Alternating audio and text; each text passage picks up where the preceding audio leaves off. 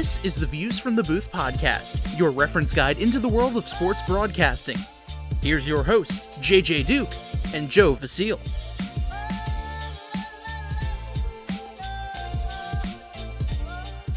Hey everybody, welcome to another episode of Views from the Booth. Hope everyone's enjoying their day thus far. JJ and Joe here with you.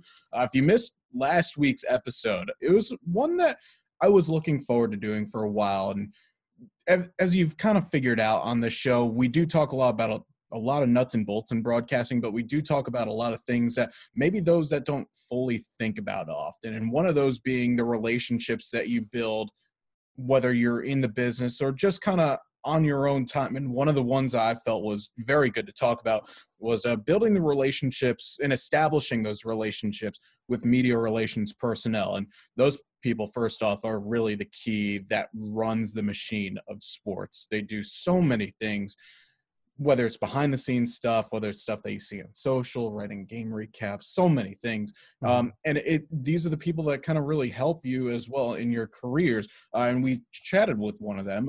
We brought on a sports information director from Fairfield University, that being Drew Kingsley, talk more about those types of relationships. So if you missed that show, make sure to go check out that one as well as any of our previous episodes, as we're up on a variety of different podcasting platforms. And I should throw this one in as a little bit of a verbal, appreciate you, Drew, because he texted me a few hours later after the episode went up saying Kingsley equals ratings. And I'm like, well, you're a good kid. Don't get cocky. Then the next morning I checked to see how we're doing. And it was the most downloaded show that we had in the latter part of 2 months in the first 24 hours after release. I'm like, well, this is great. Like, maybe we should just bring on the beard more often, because Drew Kingsley rocks a very strong facial hair game. And I guess that's what, Joe, the people gravitate towards.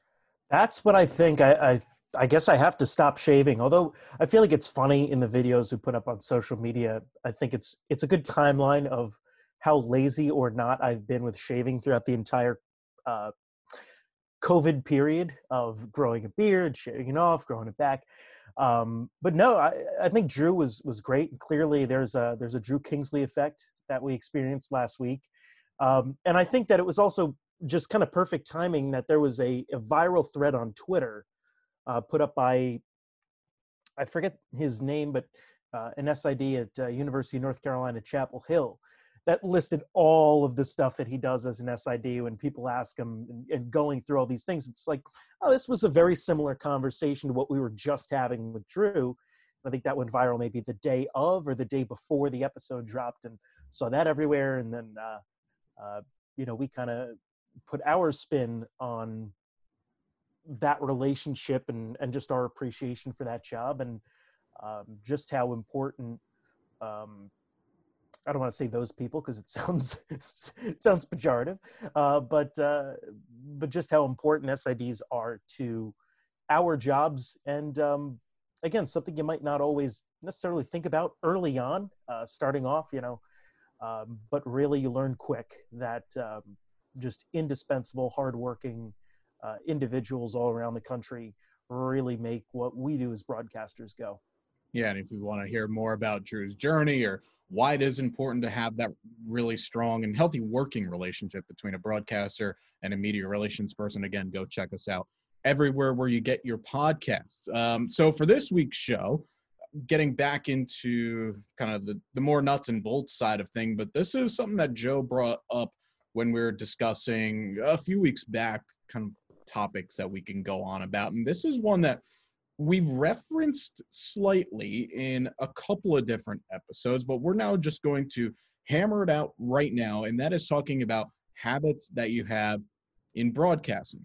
The good, the bad, and the not so great, but also finding ways that you can fix some of those things. Also, pet peeves are going to be in there as well, and really those just kind of two tie in hand. At the end of the day, Joe and I, and we've said this before, we're not perfect. We've had habits, bad habits as well, that either some that just kind of stick with us and we work really hard to do the best that we can to make it work, and some that we've overcome during time. So a lot of this is easier said than done, and I feel like that's a real cliche way to start, Joe. But what we're kind of getting at here is when you're at home, and you talked about that broadcaster having a three-way conversation between the broadcaster, the analyst, and the viewers listening at home.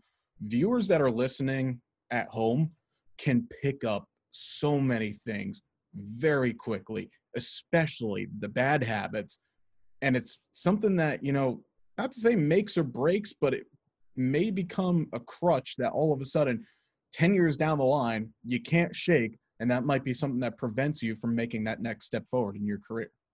Yeah, and a lot of things are just things that people listening, the average listener, the average viewer, they pick up on, but maybe they can't quite pinpoint exactly what it is. Whereas, those in the industry would maybe have an easy time of doing it. But I think the biggest thing that really hurts a lot of people early on is just a simple lack of authenticity in being who you are. A lot of young broadcasters, I was in this group for sure and still am to a certain extent. But a lot of young broadcasters, when they first start out, you feel like you have to sound like so-and-so.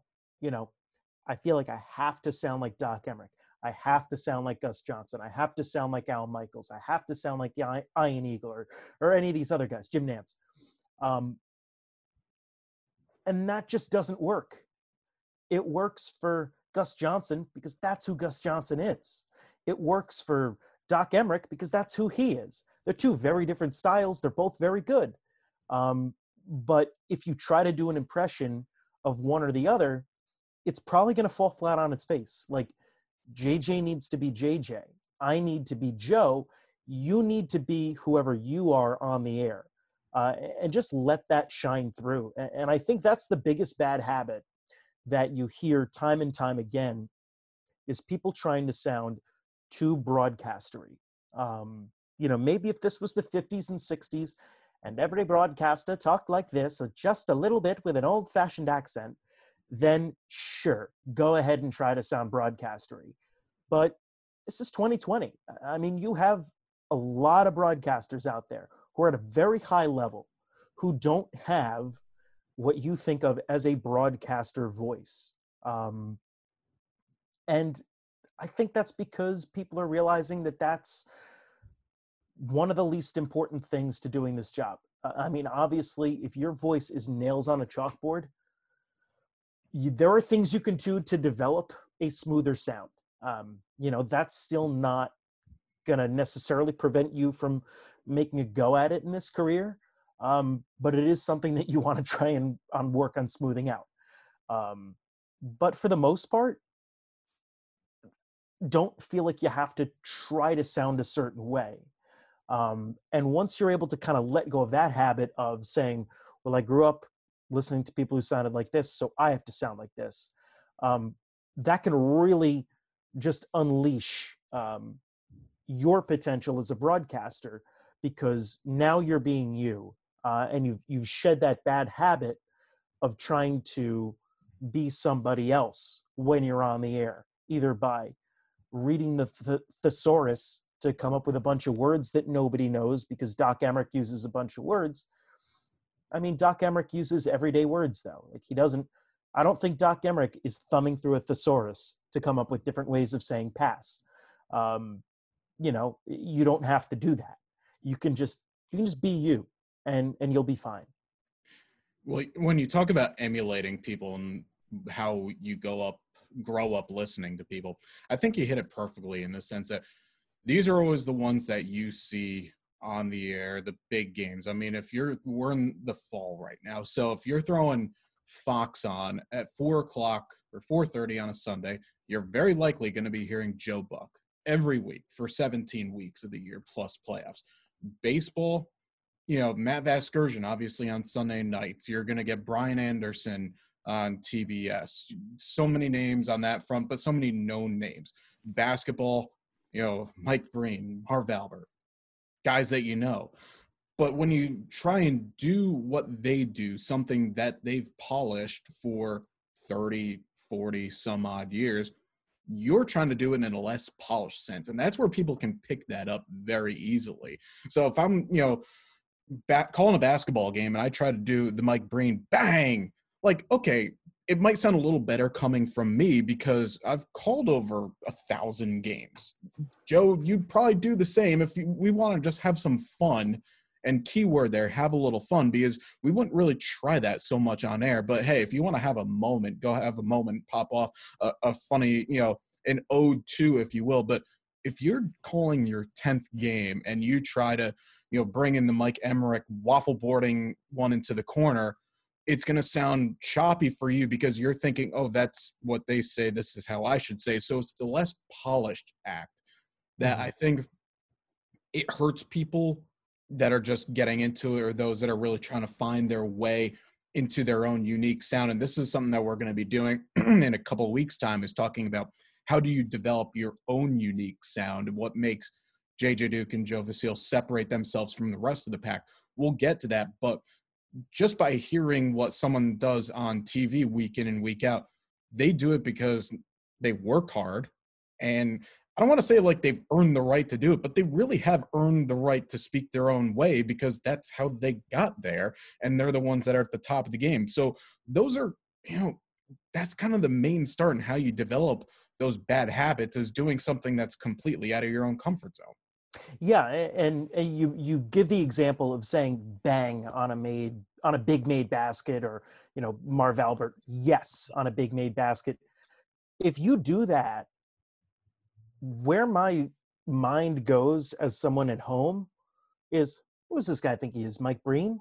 What is he, Marv Albert over here? Like, my mind immediately goes to, oh, you're copying Marv Albert, you're copying Mike Breen. If you're doing play-by-play of a basketball game and you say the phrase swishing and dishing, I'm going to go, wow, you're trying to be Clyde Frazier. Like, that's where my mind goes. So you have to just be you. You can't, like I said, maybe take a turn of a phrase and borrow it and make it your own, or do something every once in a while as an homage or a tip of the cap to someone who particularly inspired you. I think a good example of that is Joe Buck in the 2011 World Series on David Freese's home run in Game 6. We'll see you tomorrow night, kind of that tip of the cap to his dad's call in the 91 World Series. Something like that can work and you can pull it off. But at the end of the day, if it's something that for you feel like you're forcing in, or you're not totally comfortable in doing, if it's not something that naturally comes to you, then just don't do it.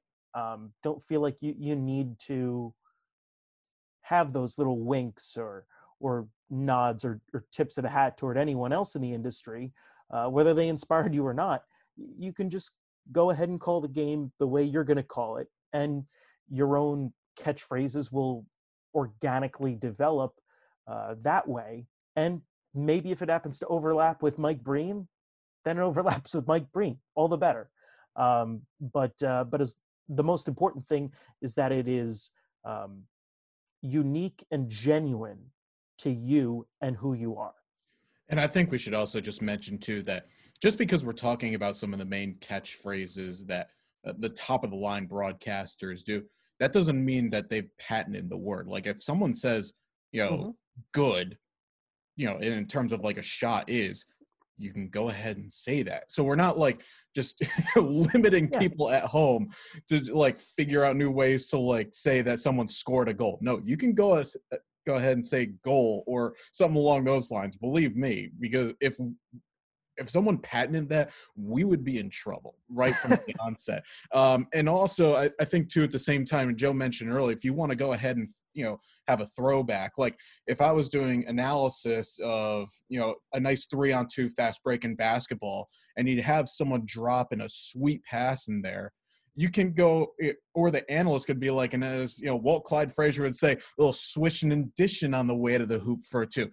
You could say it like that, and it's perfectly fine. And everyone at home would be like, oh, my God, not only is this kid amazing, but, like, they know kind of the backstories of a lot of things, and that actually probably get you a little bit of street cred down the road.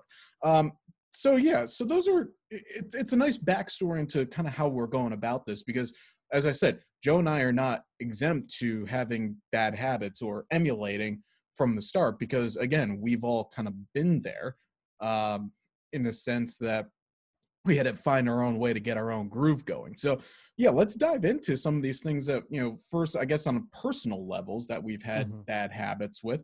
And then also one that I wanted to discuss is things that we've noticed as well, whether it's something that we've done or something that we've seen from others. And as we go throughout, maybe we can, play a little bit of doctor here and diagnose some of these things. So for those listening at home, it's like, okay, so how do I avoid that?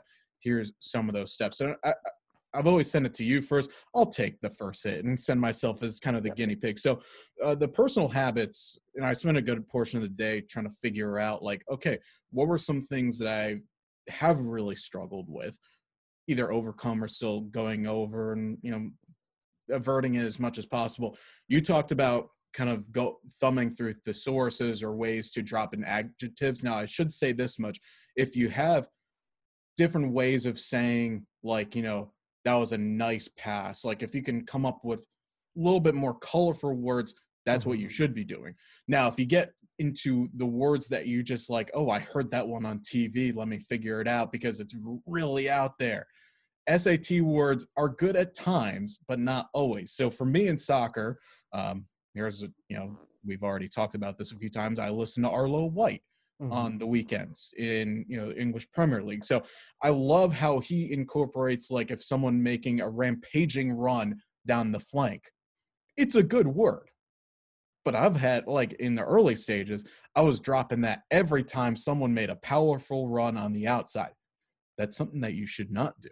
If you want to use it once or twice in a game, great. Again, it changes things like that. But dropping those colorful words every time, the people at home will think, oh, this guy is just really reaching. It's simple. Just keep the game simple. And we've said it before, simple is always better so you don't think about it. Because then when you start fishing for words in your head, like, ooh, I should do one better the next time, you'll stumble on something where it's player gets out wide, whips the ball into the box, a header, goal. Very simple, right? But, if I would start to stumble, it's like a lambasting run down the right side, and it's happened before, the hesitation. So that was one thing that I needed to, I've still kind of struggled with at times because I like to have a little fun with it and add a few things. But one that I definitely, I guess I'm proud that I've gone away from is leaning on crutch words, interviews, or transitioning phases where, and you'll still hear it, absolutely, definitely on occasion, as opposed to getting on with the next one. I think that's one of the things I'm personally proud of that I've worked on over the past to really limit going forward in those sorts of things. So those are like two personals for me. And now, Joe, any that you've kind of had to overcome in the past? I think one of my biggest ones, especially early on and even to an extent now, maintaining the same amount of energy throughout a broadcast. Especially my first couple of years doing basketball on the radio, I would come out of the gate just swinging and firing on all cylinders. And the same thing in football, being great with the descriptions, on point with the left and right, identifying who's got the ball, where they've got it. Catch outside the numbers at the 35-yard line, turns to the right, heads down the field, scoots out of bounds at the 41. Right on point in the first half. And then the second half of the game would come around, and I would lose all of that energy, and I wouldn't be able to sustain it at a consistent level throughout a broadcast, to the point where in the last few minutes, that same catch outside the numbers at the 35 turns to the right, heads down the field, scoots out at the 41, turns into caught at the 35, and runs out of bounds at the 41. Maybe not that much of a difference, but that's essentially the level of drop-off in terms of detail from the beginning to the end. And so that was a really bad habit I had, and fixed that in various ways. One was taking the beginning and bringing it down a little bit and doing a little less description early on. And then that helps the stamina later in the game, but also just being aware of it. And I feel like that's the key for getting rid of any bad habit, is just to be aware that you have it as a bad habit and then catch yourself when you're doing it and fix it. Now, even now, where I still occasionally will drop off a little bit in the third and fourth quarter of a game, I'll catch myself and I'll go, you're not being very good about this. And then I'll get right back into it. And so it's one of those things that becomes second nature to have that sustained level of being here. And then you can raise the whole thing at once as opposed to being here and here. This is a podcast. You can't see me moving my hands, but high and low in terms of energy at the beginning and end of the game.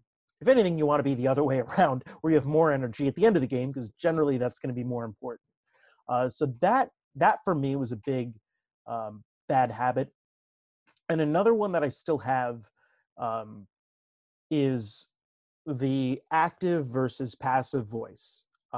And this is something that, oh gosh, people have been telling me for years in critiques. Literally, I've heard it 1,000 times.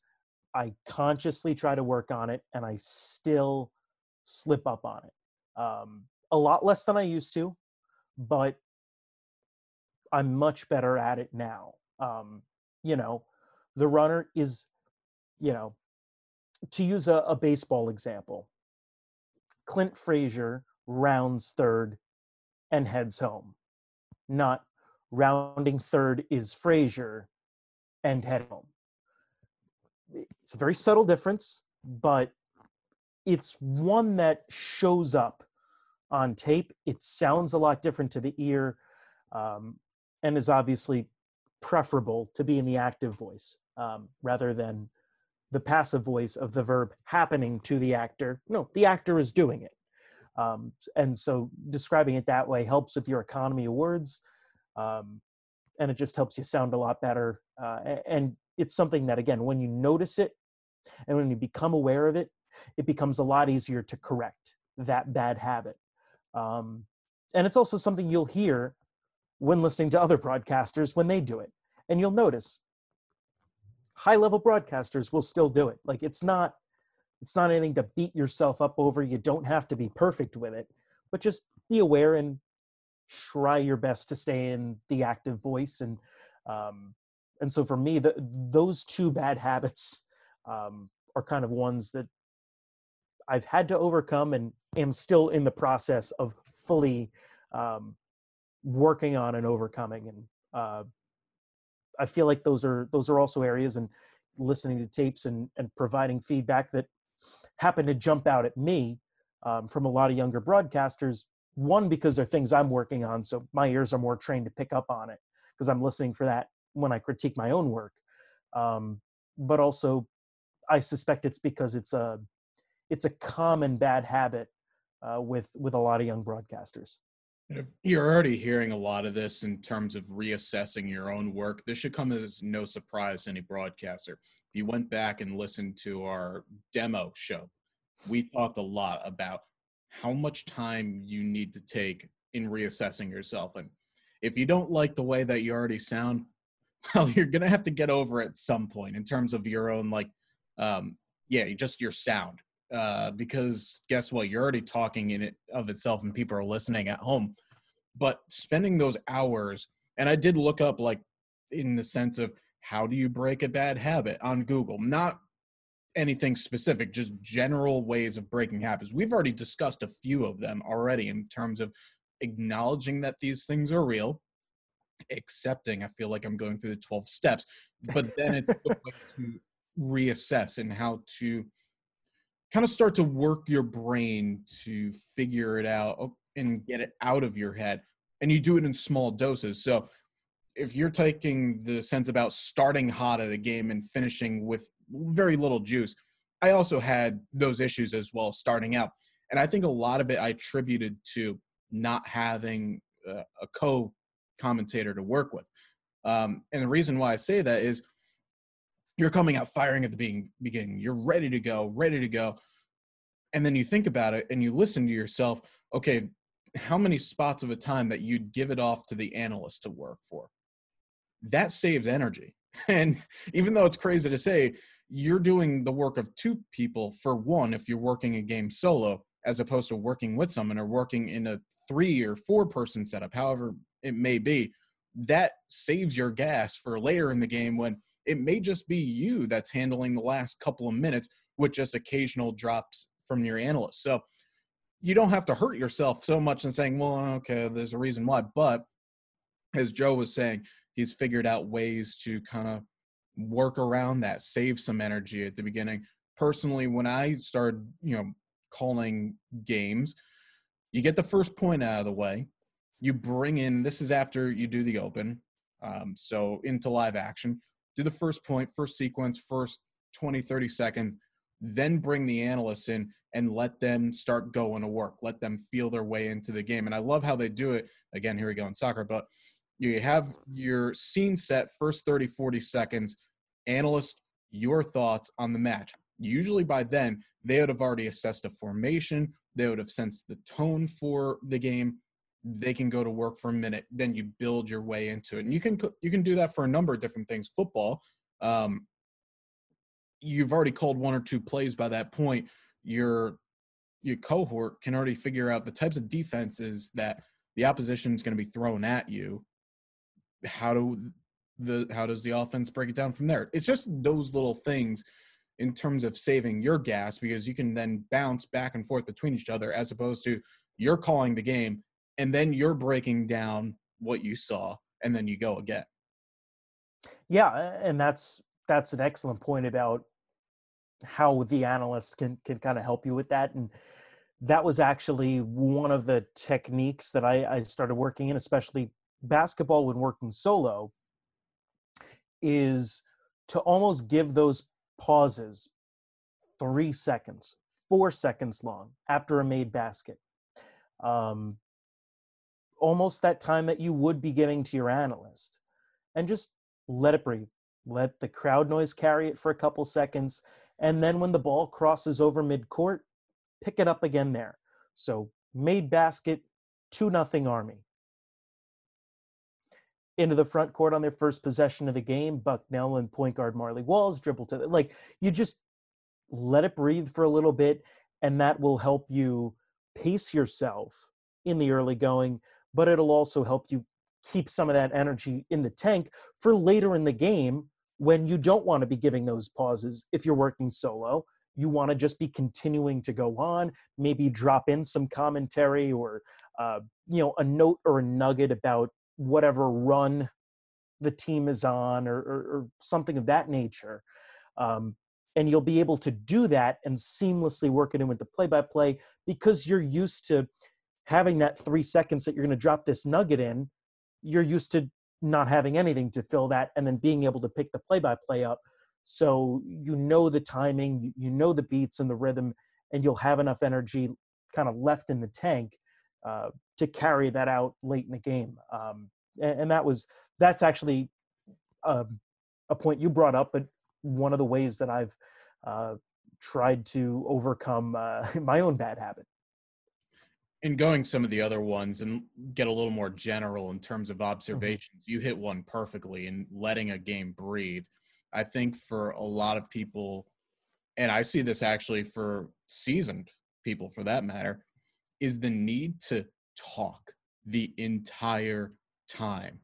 Letting a game breathe is so important, because not only does it give yourself a break, it gives the viewers a break as well, because they're processing all this information. It's always kind of comical when I go on Twitter, say, for example, and you have the same group of people that are watching the same game. And when you start to see the train of thoughts from 3, 4, 5, 6 different people saying, man, this person needs to shut up for a few minutes. But you get the point. It's a sense that okay, so, and this is, again, it's one that almost seems silly to talk about, but it does happen where you just have someone jammering on and on and on and on. And even then, you talk about the stories that you want to drop in there. The stories may be jammering on and on and on. by the way, the balls went back up and down the court 3 times. You've already had a made 3, a block, and then, some chaos at midcourt because the team that was blocked was trying to throw a trap on, but you have the person still talking about a story. I think that's one gets to be a very easy fix, but it's one that's very noticeable often. Yeah, and here's where, you hear a lot of people say that doing minor league baseball or even, a summer college league baseball or independent league baseball, I guess now you call it MLB partner league baseball. But that's where that really can help you develop as a broadcaster, even if your future is not in baseball, even if you have no interest in broadcasting baseball. Being able to skillfully broadcast a baseball game means you know how to let a game breathe, because that's how you do that sport well. You cannot constantly talk for 3 hours a night. And believe me, Vin Scully, who would tell stories and weave them in and out, he still knew when to be quiet and when to just let the game breathe and when to go on those fun side stories. And that's part of mastering the craft of this whole thing, is knowing when it is to talk and when it is not to talk, and letting the game breathe, giving your listeners' ears just a break, and letting it feel like they're there. Let the crowd noise carry it. Even if you're on radio and there's no pictures, part of the appeal of having a crowd mic is it brings the listener into the stadium with you, because they can hear what's going on at the stadium. You get that crowd noise. Maybe it's not as intense as when you're in a crowd, but it gives you that feeling of being in a crowd. And when you're at the game, very few people have an earplug in and are listening to the radio broadcast. You're just there. You're listening to the ambient noise. You're hearing the crack of the bat. You're hearing the fans cheering and chanting and whatever music the organist or music person happens to be playing. So including a lot of that is great in any sport. Basketball, football, soccer, lacrosse, volleyball. It's so great to all have that and to let that tell the story and to let things breathe. And when you need to come in and talk and describe what's going on, go and do it. But for the most part, stay out of the way of the game. That's much easier said than done. And that's why the people who are really good at it are at the top of this industry for decades. And another one in terms of, kind of mastering the moment, letting the crowd take over, is the big shot or the last second goal or the walk-off homer at the end of the game. And why I say this is it's another thing I've noticed a lot. And these are what people usually have in their demo reels, or if they just put out highlights at some point, is walking over what's happening on the court or field of play in the biggest climax moment. And I know this is one that, and I want to hear your take on this in a second, but this is one that I know that so many broadcasters want to have that perfect finish. Like, you call the entire game, you know that the climax is coming, say it's for a championship, and you want to utter out Bucknell basketball back on the top in the Patriot League. Desperately wanted to say that. I know for you'd kill for a chance at an NCAA tournament bid as well, just for the experience. But the one that I enjoyed so much, and you got to see this because it was posted on social, they had the camera. This was the run that, oh goodness, what was it? Notre Dame beating UConn women's basketball. Mm-hmm. And it was Arike Ogunbowale. Yep. Then doing it again a couple days later to win the national championship. But you have the shot where you'd have Adam Amin in the middle, Carol Lawson, Rebecca Lobo. You have Adam calling the game, fidgeting around, and then Ogunbowale for the win. Good! Silence for probably 40 seconds or so. You didn't need him talking. because the crowd, and it was obviously on TV, but the crowd, the scenes, the pictures, it told the story.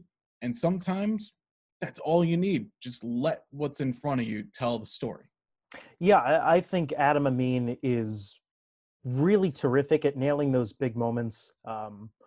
Joe Davis also is just so good in big moments. And what I think separates those two, at least among the under 45 broadcasters out there, the guys who aren't the Nances, the Eagles, those guys of the industry, they have this tremendous voice control, which is another big part of nailing a big moment.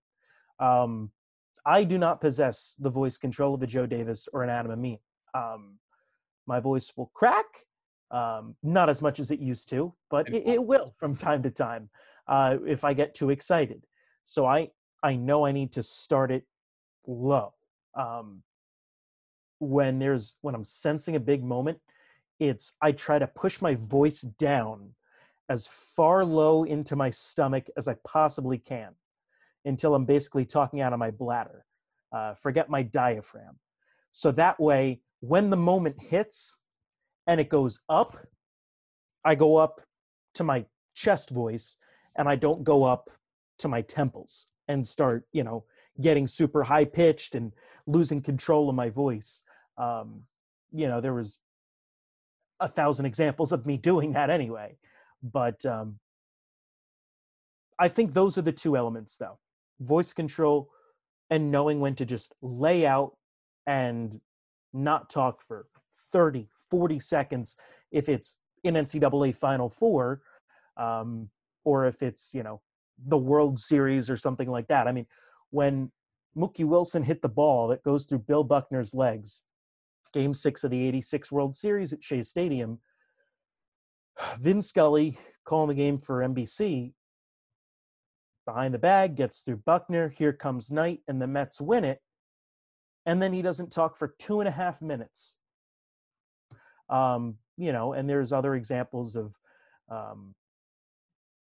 I forget who it is, calling Hank Aaron's 715th home run to pass Babe Ruth. And you can actually hear on the call the broadcaster taking a headset off and setting it on the table so that they couldn't say anything if they wanted to over this moment. So it's kind of that two-pronged thing. Having the control in the moment, knowing when to lay out and let the moment speak for itself. And those are two things that come with experience and a lot of trial and error. Like, you're going to mess up some big calls. You will. I have. I'm sure you have, JJ. Everyone out there listening, if you don't think you've messed up a big call, you either are going to soon or you're in denial. Have, and you just don't realize it quite yet. And, maybe 2 years from now, you go back and you listen, and you go, oh yeah, that I could have done a lot better on that call. But it's something that's bound to happen. So you learn from that and you figure out what you need to do better for the next time. And if that means starting your voice more down before the call happens, if you're sensing potentially a big moment, and just being clear-headed and having the self-control to cut yourself off after you've said what you need to say. You can let it breathe and then come in and add in whatever you want to add 30 seconds down the road. And that's hard to do because we're just trained to talk. And it's also difficult as well because you're excited. You want to be part of the moment because we've said it before. We are fans of the game as well. We want to see success. We want to see players relish in the moment and do the best to tell the story. But sometimes the story is not to say anything at all and let the story tell itself. So those are some of the general ones from me. I know, or do you have any others that you kind of want to add to in terms of the pet peeves or the things that you've seen generally that maybe can be, sorted out for other broadcasters? It's kind of funny you ask that because just a couple days ago, I was going back through some old broadcasting files of mine, cleaning some things out for my computer, and came across a few games that I did when I was in college. And I listened for about 10 seconds before I'd heard enough. And it was because two things really stuck out to me. One, I was making up words. Now, one was I had a very heavy New Jersey accent, which has thankfully been beaten out of me. But the second was that the actual pet peeve and the bad habit in here was I was talking so fast. Oh my God, I was the Energizer Bunny. It was just like words just all melting together, creating a bunch of mush, and it just didn't sound great. And then that took a while to really work towards and to be more relaxed and to be more conversational, even in a sport like football and basketball that are faster paced than, say, a soccer or a baseball, where it's a much more leisurely style of broadcasting almost. But the way that I did that, and I was actually talking to someone and gave them this specific piece of advice to help them get over a similar issue, was I would take a sentence or a paragraph of text, and I would record myself saying it as I would say it on a broadcast. So I'm just saying something super fast, I don't even know what. Talking about the bad habits in broadcasting and how people talk way too fast. And then I would record myself saying it at a pace that felt really slow. We are sitting here talking about bad habits in broadcasting and how to overcome them. And then you listen to those back to back and you hear just how much better that second one sounds. And you realize that, well, that felt unnaturally slow. It's actually doesn't sound that bad. And maybe you go exaggeratingly slow and you can pick it up a little bit. But it doesn't sound that bad. And you need to find something closer to that as your average tempo of talking. And I think part of that's just nerves. And maybe part of that is just, again, me growing up in northern New Jersey and talking with a fast, North Jersey Italian accent. What do you want from me? I got a cup of coffee over here. I got a water. Let's get some pizza. So, just learning to get rid of those things. Not necessarily saying you have to lose your character if you have an accent or almost a stylized voice. You can be very successful with that. But knowing just to slow things down and make it more relaxed and conversational. I don't know if that's a habit per se, but it is something that you can get trapped into if that is kind of your normal pace of conversation in everyday life. You can kind of get trapped into broadcasting that way, and it's just not as pleasant to listen to. No, I think that actually does happen more often than you think. I think it was a bit similar for me as well, just because, nerves are one thing. I think the general excitement, because similar to athletes, you want to be there. You're not like being forced to call a game. You genuinely want to be calling a game. I think breathing is also one of them as well. For whatever reason, I'm not a scientist or a doctor. Couldn't tell you why it happens. I have seen people just all of a sudden think that a microphone is in front, headset on, mic's right in front of you. You need to start talking faster. Don't know why, but it does happen. Oddly enough, breathing for me, I think, helped. And in the sense of yes, you need to breathe in order so your face doesn't turn purple, but it's spacing yourself out, slowing yourself down, breathe. Simple things. I mean, if you even need help with stuff like that, there's million meditation apps that you can go, or you can watch a YouTube video of how to, properly slow your breathing down, because then you talk a little bit slower. There you go. It's not, it's crazy to think, because again, we're making it sound like, oh, this is simple science. Why don't you just do this from the start? Well, again, it's the thrill of being there, the energy that you want to bring, but the same time, the uptight nervousness that you have. Because I've seen also at the same time, you could probably chime in as well as this, people that it's like, oh, your job is so easy, anyone can do this. Give them a microphone 2 minutes later, frozen, absolutely frozen, and no idea what to do. So I think it's just a mishmash of all that together, and people just react differently for one reason or another. And there you go. Though I'm very curious, though, to hear that New Jersey Italian style accent from you. So I may have to ask for those tapes at some point down the future. Yeah, I'll play some of that for you here once we're done recording. Lovely. But oh, yeah, my goodness. But I think that's I think this is a good conversation to have, because again, a lot of these things, it just sounds simple. It sounds ordinary. And I'll hold my hand up and say I've made a lot of these mistakes in the past, probably still do for some, dropping in likes. It happens. These are things that takes a lot longer to break the mold, especially for some people that may have talked like that. Like you're talking about a specific accent, they're trying to shake it. Well, for some, you're just not going to, or you're going to have to do really well to limit it to 10%, as opposed to up there at the 80-90% level.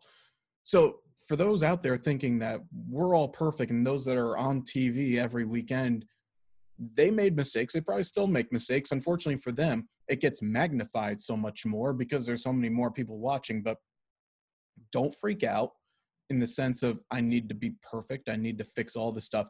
Little steps at a time. And if you have any questions, obviously reach out to us, but also Googling how to break bad habits. There are so many different great resources out there that not only just broadcasting, but life in general, they can take from and try to implement into your own and make it work. Mm-hmm.